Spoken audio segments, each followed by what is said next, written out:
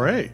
Welcome to Cloud Native Compass. Thank you for joining me, Mark. For the people who are not familiar with you and your work, can you please tell us who you are, what you're up to, and anything else you wish to share? Yeah, thanks, David, for having me. So my name is Marc Boorshtein. I'm the CTO of Tremolo Security.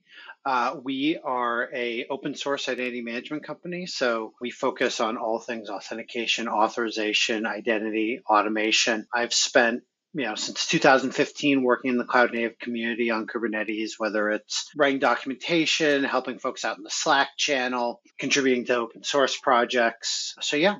Awesome. Why don't you tell us a little bit about Tremolo Security and what they do? So open source identity management. So that means a lot of things to a lot of people, especially in the cloud native world. The first part that you'll probably run into us is getting into your cluster via authentication. So probably our most popular tool is Open Unison. It lets you log in to your Kubernetes clusters, whether they're on-prem or up in the cloud, with whatever authentication system you have. So, whether that's LDAP, AD, Okta, Azure AD, doesn't really matter. Makes it so that you can get access to all of your cluster applications. So, there's kube control, right? But your cluster is made up of more than kube control. Out of the box, we'll do secure access to the dashboard, which folks really enjoy. And then, what are your other cluster management applications? You might have Prometheus and Argo, and all these different apps have their own SSO systems. So we integrate that and integrate it into your identity system. So that way, it all just kind of works and users don't really have to worry too much about it. Nice. So let's go Open Unison, open source project that does identity management for Kubernetes. Now, I don't want to deviate too much from the questions that we kind of shared ahead of time, but I'm going to dive straight into an Open Unison question because I think it's interesting. Like, most people have a Kubernetes cluster. They get given a kube config that lasts for a very long time.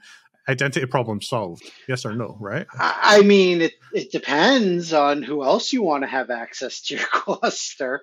The trick with that kube control configuration file is it's a certificate that Kubernetes doesn't know how to revoke.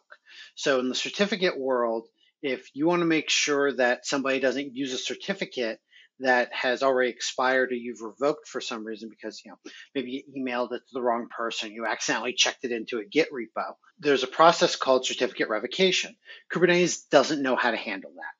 So, and that's actually one of the big audit findings every year when they do the security audit of Kubernetes is Kubernetes doesn't know how to do certificate revocation.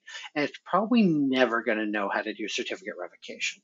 Can I just confirm what you mean by that? Sorry to interrupt. Do you mind if I just confirm what you mean by that, right? Like, what you're saying is if employee X works at our company, we give them a kube config, they have access to our production cluster. By saying that Kubernetes doesn't support revocation of certificates, if that person leaves, their kube config is valid forever, right? It's not like we say, well, turn it over with your badge and your pass, right? Like, it's not forever.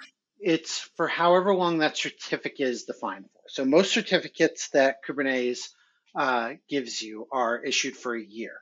Well, anything that changes within that year, so let's say you're embedding groups into the certificate, whatever, like Kubernetes, you can't change that.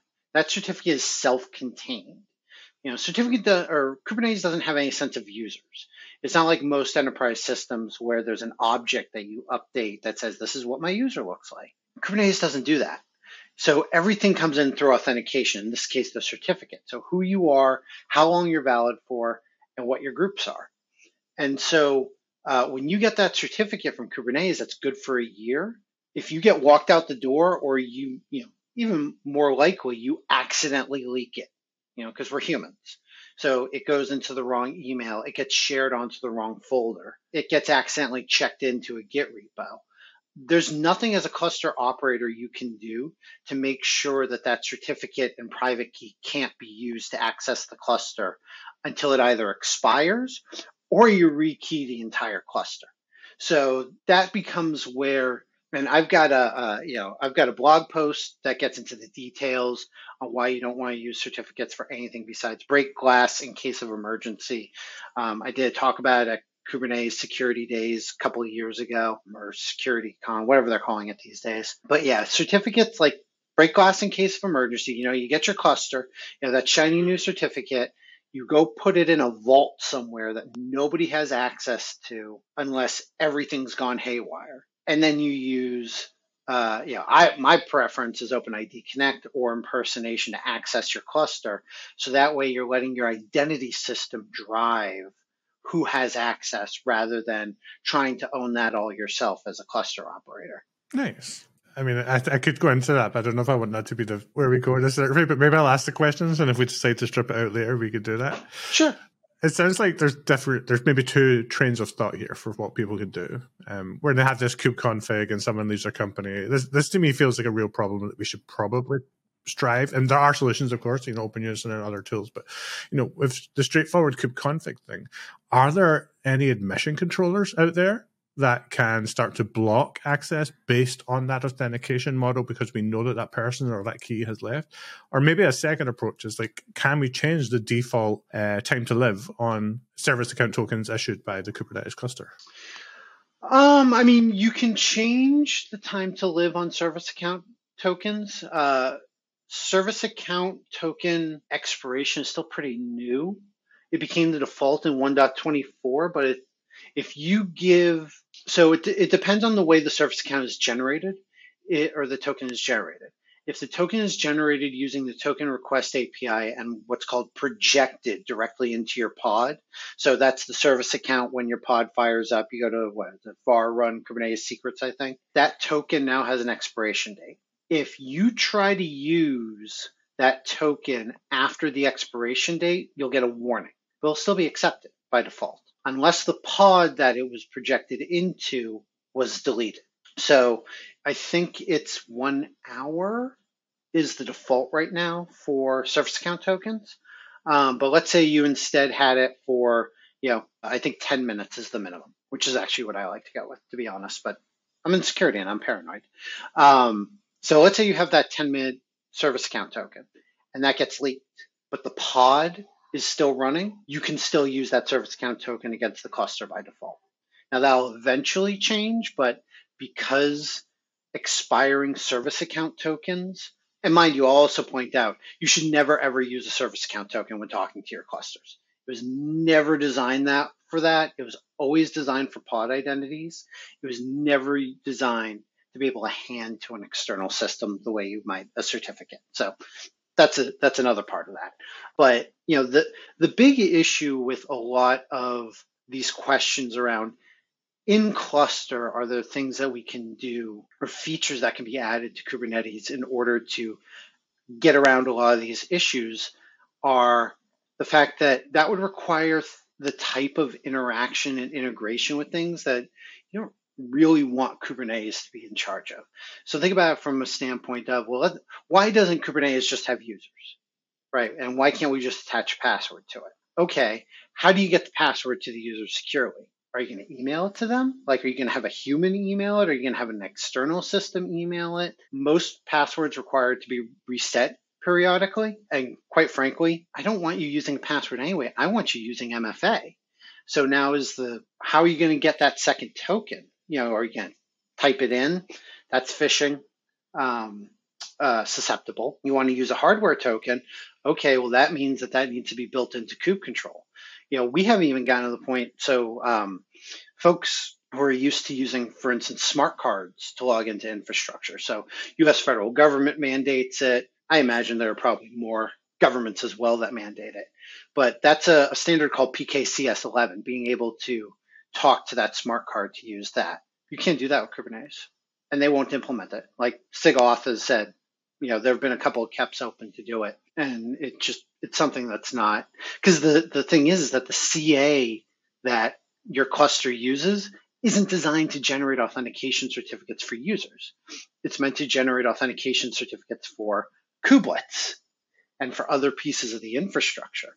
So we're trying to use this infrastructure designed for machines with humans, and that interaction is very, very different. And you don't want Kubernetes to have to start owning all those different integration points. Okay, so I think it could be interesting just to confirm a few things there for the audience and actually for myself, because I made a bit of a faux pas there that you kind of corrected me on, but very politely, is that I went straight to service account tokens. But actually, if we're talking about kubelets and API servers and schedulers, they communicate over the API server with X509. Right. But I believe service account tokens are JOTs that are projected Correct. into pods. Yes. Okay. Correct. Perfect. So yeah, It's complicated. I mean, there's a lot of nuance in there that a lot of people don't, even experts, don't always keep track of. yeah, I mean, we're in 2023, and off-end and offset are still things that are difficult for one, and they're just. I don't think they're ever really going to get easier because, hackers exist. People are always going to try to exploit whatever system we put in place, which means they're always going to circumnavigate the protections we think that we have in place, and our posture is always going to have to continue to evolve. So yeah, fun times always. Yeah, I mean the key to me is making it easy. Like it's just got to be easy. It's got to be simple. Can it be easy and safe? Sure, why not? I mean, I'll be honest. I've got customers that I'll securely log into my Kubernetes dashboard for them on this thing using a strong token. If I need to, but I can have a FIDO2 hardware token on this, even better on my iPad. It's a hardware token. It's biometric. So I've got to use my fingerprint to log in. It's a combination of that and a strong credential. And I'm working on my dashboard. I don't need kube control. I don't need, I'm not doing major deployment work, but if I've got to check the status of some pods or I've got to, kick off a cron job or something, that's a really easy way to do that. And it's secure. The tokens are only good for a minute. So if somebody gets a hold of that token, it leaks in one of a bazillion different ways. By the time they have it, unless they're like sitting there waiting to get it, by the time they have it, it's useless. So there are a lot of things we can do to make it a lot easier. Easy, that's relative, right? But easier, if I can make it so that accessing clusters is second nature, which from a security standpoint, I think that goes a long way to be able to make users more secure. Awesome. Well, we're 50 minutes into this episode. We haven't covered any of the questions that we planned and prepared. I think we've given the audience a good taste of what we're going to be getting typical into. Day at the bar. Exactly. All right, I'm going to jump around the questions a little bit, just because there are a few things I want to cover, and we know what those are, but we've already talked about tokens, short-lived tokens. You're talking about authentication, and this is a topic that I've seen you speak about recently, right? When you were doing pipeline identity at KubeHuddle in Toronto just last week, which we were both there. It was great to kind of hang out in person. So maybe you could talk about what what's that talk about? Why are we looking at tools like OIDC? How do these improve our posture, and why should people start taking this technology a bit more seriously? Yeah, so pretty typical use case in the Kubernetes world. You say, well, and this is one I hear a lot, I don't want users talking in my cluster. I want pipelines talking in my cluster. Okay, great. So how is your pipeline authenticating to your cluster? Oh, I give it a service account token. Well, service account tokens don't expire by default. So you're kind of back to that certificate place. Like you can delete a service account from the API server, but you have to have that process in place. You have to rotate. You have to get that.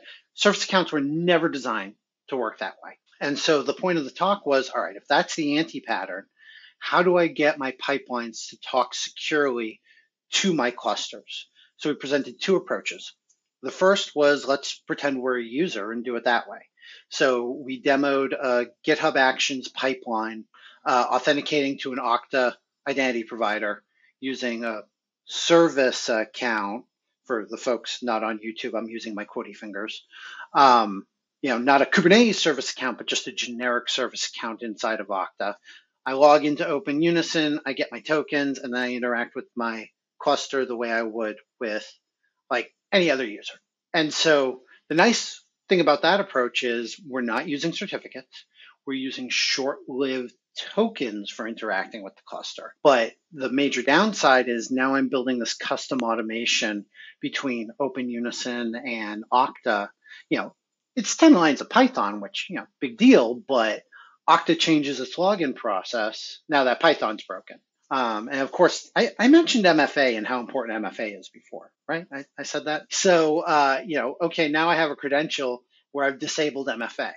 And there are ways you can still automate MFA. You can do it with like TOTP, which is the venerable Google Auth, your 6-digit code. That's relatively easy to automate, but still it's clunky. So it's better, but it ain't great. The last thing that we demoed was this idea of using your workflow identity. So just about every identity or workflow system, GitHub, GitLab, they all have their own sense of identity.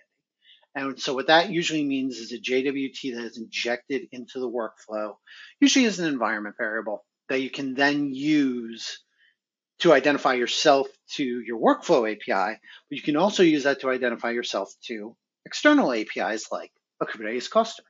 So what we did was we set up a project that we built called CI/CD proxy. It's a deployment of the OIDC proxy with specialized Helm charts specifically for this use case, where it sets up an impersonating proxy. So in Kubernetes, what impersonation means is you authenticate however you want on the front to a reverse proxy, like an Nginx or something like that. And then there are special headers that get added to the request going down to the API server. And when the API server sees it, it does it on behalf of the impersonated user. So my workflow can be authorized to very specifically update the deployment, as an example. And so the nice thing about that is now there is no shared secret. The CI/CD proxy is pulling in what's called the OIDC discovery document. So that says, who's issuing these tokens and what public keys do I use to verify it. The token itself is short-lived. I think they're good for an hour on GitHub by default, which as these things go is pretty short-lived. And there's no shared secret.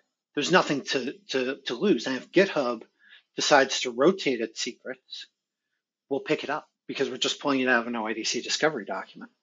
Yeah, I want to make sure I understand how this works. I mean, and I've configured this before, so I'm going to try and apply this as an example, right? What we're saying here, what you're saying is that we have GitHub, who has this authentication system. They understand identity. They know when you're logged in because you've logged into their system, hopefully with MFA. So there's a sense of trust there, right? Now, GitHub published their public keys.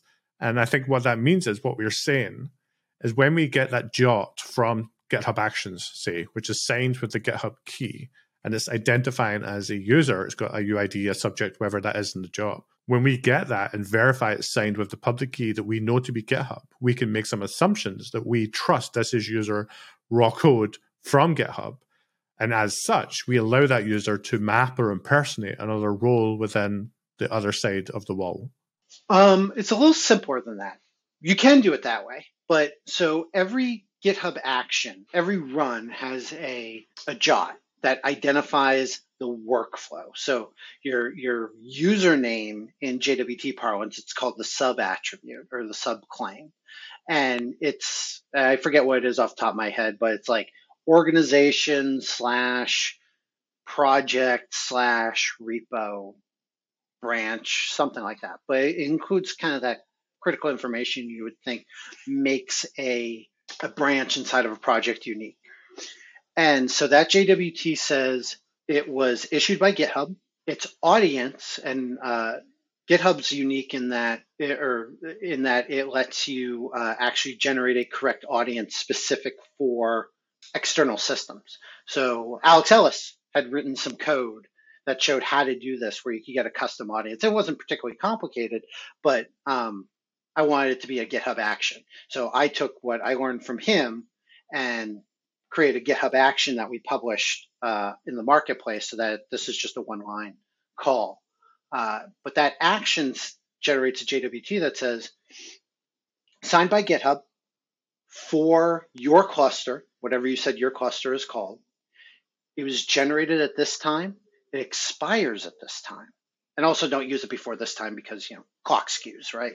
And so now when I receive that token, the OIDC proxy says, all right, was it signed by one of these keys from the issuer? Yes, good. Is it for my audience? Is it for me? Because I don't want to accept a token for somebody else. Yes, good. Has it expired? No, perfect. So now I take those claims, and for workflows, it's typically just the sub. You don't generally get groups out of workflows. And that's the user ID that I now send to the API server. So when I generate a deployment patch and I send the request down, that patch HTTP command contains an authorization header, which includes my reverse proxy's identity, because that's the thing doing the impersonation. And then it also includes a header called impersonate-user for my workflows. So, Tremolo Security / some workflow ref main. The API server takes that and looks for RBAC rules that associate with my impersonated user to make sure that I'm allowed to do the things that I'm trying to do, authorizes it, and then does the work. Then when you look in your API server logs, the event will have two identities.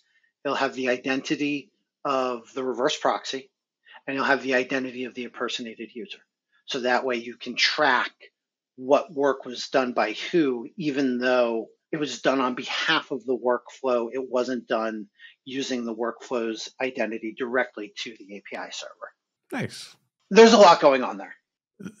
There is, but you know what? It's understandable, especially when you have someone like yourself that can walk us through the process and how it works. And I feel like I've already learned quite a lot in the first 20 minutes of this episode. So awesome. All right. Let's actually talk about what we were going to talk about now. So the last time we spoke, you actually dropped in this little nugget of knowledge that I didn't know before. And it's that you wrote a book on Kubernetes in the enterprise. And what I'd love to know is how you ended up writing a book. It's not an easy commitment to take on. Like I don't know who in the right mind would go, yeah, let's write a book. And not only write a book about Kubernetes. There's like 2 strikes. And then third, I'm going to write a book about Kubernetes on enterprise. Like 3 strikes. Like what the hell were you thinking? I'm a glutton for punishment. So how I got into the book was my co-author. So I co-authored the book with a gentleman named Scott Zarovich. And he is also a customer of mine. So he's a customer of Tremolo Securities. And he was working on another book that he was asked to do a review of. And so he was doing a review of the book, and they really liked the feedback he was giving. And they're like, you really know your stuff. Would you like to write a book? And so he said, yeah, that sounds like fun. And so he started looking at, what goes into enterprise Kubernetes. He works at a big bank, and he wanted to, what are the things that he cares about day to day from running large scale Kubernetes clusters? So, we all talk about things like, service mesh, and, all these real sexy things, but, nobody's like backups. Ooh, I want that.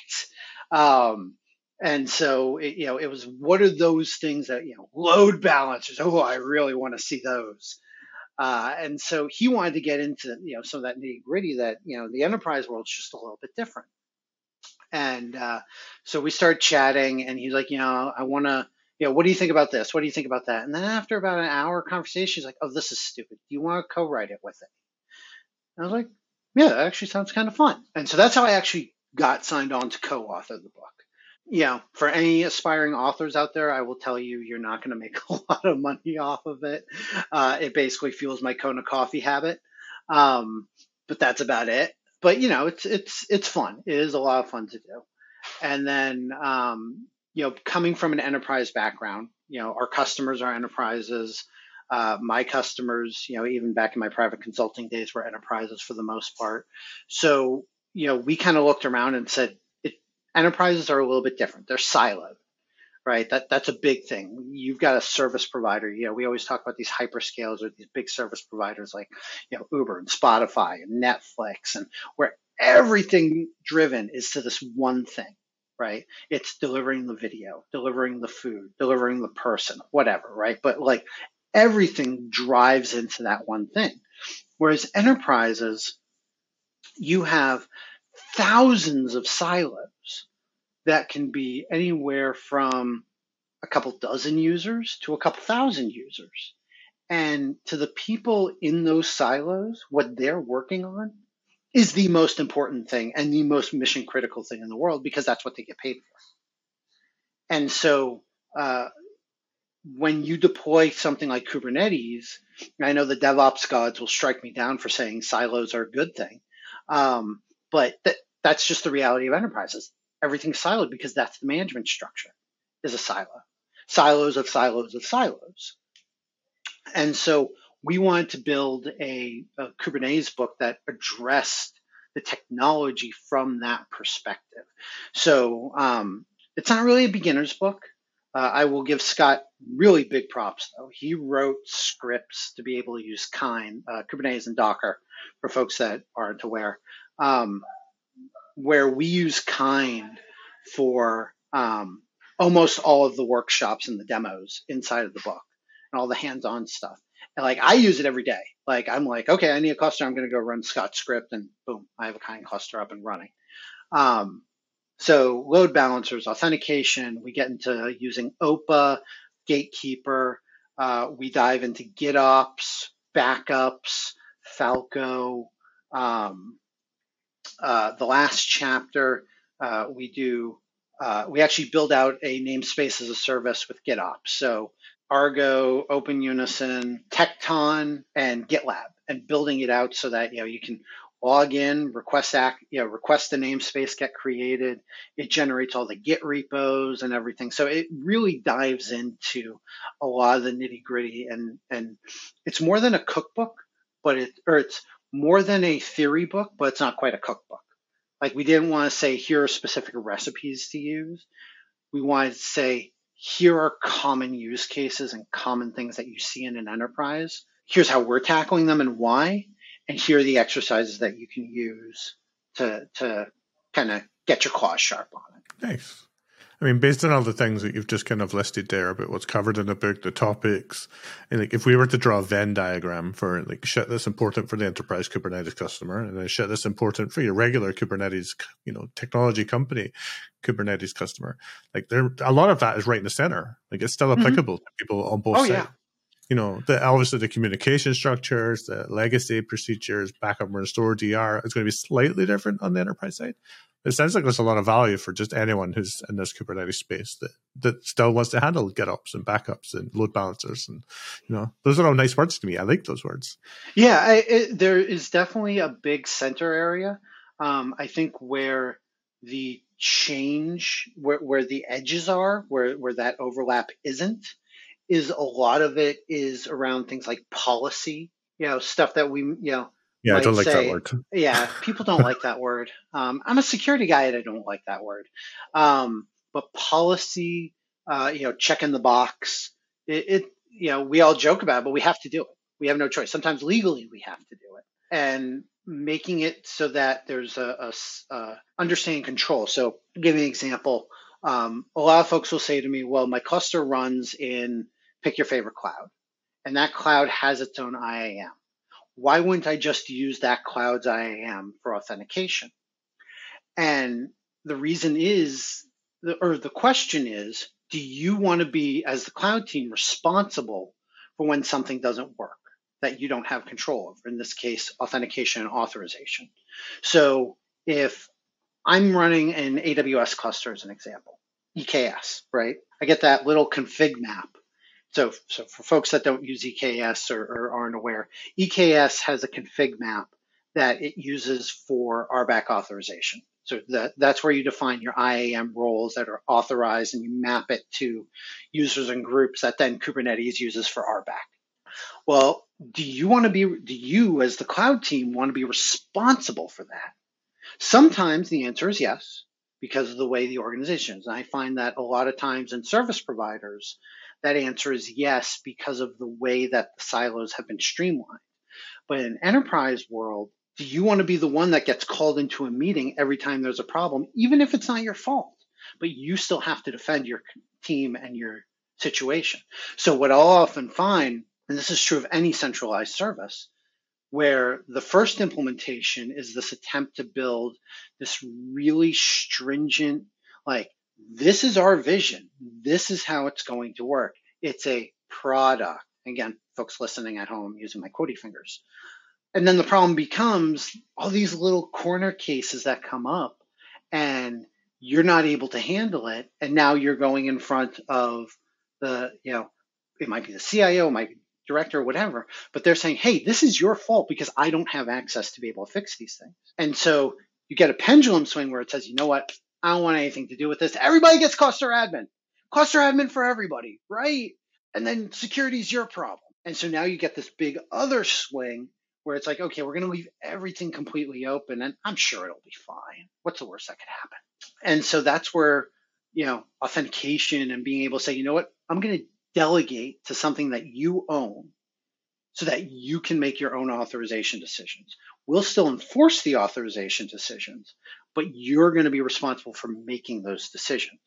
And so that's how you then split that particular baby and saying, I'm going to continue to manage and own the cluster operations, but I'm going to allow the people in charge of my customer that's in charge, the users, the app admins, to control who needs and has access and when. And that to me is the big difference between an enterprise implementation and most service provider-based implementations. Awesome. So, we're talking about identity and security and all this fun stuff, right?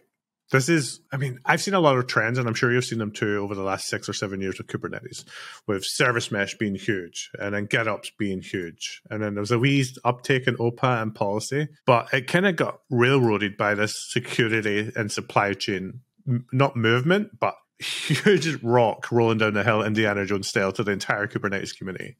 Even at KubeCon, you said you spoke at the Security Con. It's got its own day now, but not only did it have its own day, it had the Security Village, but it had even more talks throughout the conference. So it's very hard to get away from what's happening with supply chain security, identity, and policy. And I'm curious, you've been in this a long time. You've seen everything progress and hopefully improve. But how has the landscape evolved over the last 12 months, and what needs to happen over the next 12 months to get us into, quote unquote, a good position? Are we already in a good position?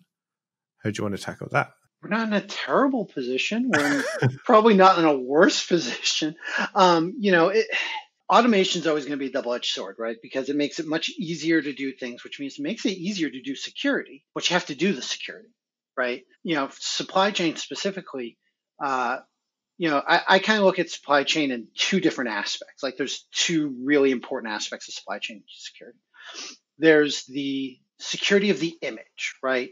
How many CVEs, how many known vulnerabilities are in your images? Like you talk to any security expert, the first thing they're going to tell you is most breaches are because of unpatched known vulnerabilities. It's not some, state actor who, figured out how to break into your cluster because there's a team of 1,000 hackers figuring out they bought a vulnerability off of someone that, from 3 years ago that never got patched. And someone said, oh, I can use this. And so that's one that is easy for most people to conceptualize, right? I have an image. I need to keep it updated. How do I do that? And there are lots of great tools for doing that. But the other side of it is it becomes an identity problem. So SigStore is a great example. This is a really interesting technology to me. So what the folks at SigStore did, Chingard, the name of the company, created this project where they said, all right, we're going to do image signing. So that way you know that the image you're running was the one that you built. That's great, right? But what's really interesting about what they did was they said, okay, we're not going to make it about keys anymore. In the past, because we've been doing artifact signing for 30 years. But, if the signature was invalid, we just hit continue and kept going anyway, right? I mean, it had no meaning. So what they did was they said, okay, we're going to make the certificates just a mechanism, but not the important part. So when you sign an image using cosign, you authenticate to the cosign server, the CA, which gives you a temporary certificate, a short-lived or ephemeral, whatever you want to call it. I think it's good for 10 minutes, key pair, that you then use to sign your container. You then also write that information into a transparency log. So what you're validating from a policy level and from a signature level, yes, you do the cryptographic stuff, but really what you're validating is the identity of the signer. It's no longer about the key. The key is inconsequential. It's the identity of the signer that becomes important.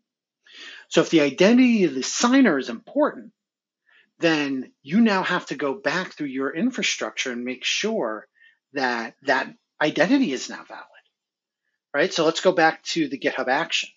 That GitHub action generates a JWT. Great. You can use that JWT to get a certificate and sign your image. Who kicked off that action? Was it kicked off by a logged in user? Did somebody commit some code that was part of? Did that person have correct access to that repo? So that's an identity problem. That's not a key problem. Now let's get back to the idea of, okay, I've generated this cert. Think about it from a GitOps standpoint. You're going to have usually two repos, right? You're going to have a code repo and an infrastructure repo. Your code repo runs. You want it to update your infrastructure repo to say, okay, here's the new version of my image. And then you've got to get that infrastructure repo into your cluster. Well, you're going to use something like Argo or Flux, right? But how do you know that all those things that are talking together are doing it with a real identity, a unique identity, that identity that you can trust? And so the supply chain problem now becomes an identity problem, not a key management problem to solve, or at least a big part of it. And then you're increasing the security of your environment now because now everything's talking with these short-lived keys and specific identities. And so everything else comes for the ride. And so going back to where we were talking earlier about, my service account talks to my cluster. If you're using that static service account from outside the cluster, the identities that are generated from anything that gets created by that static service account are now in question because it's much harder to verify.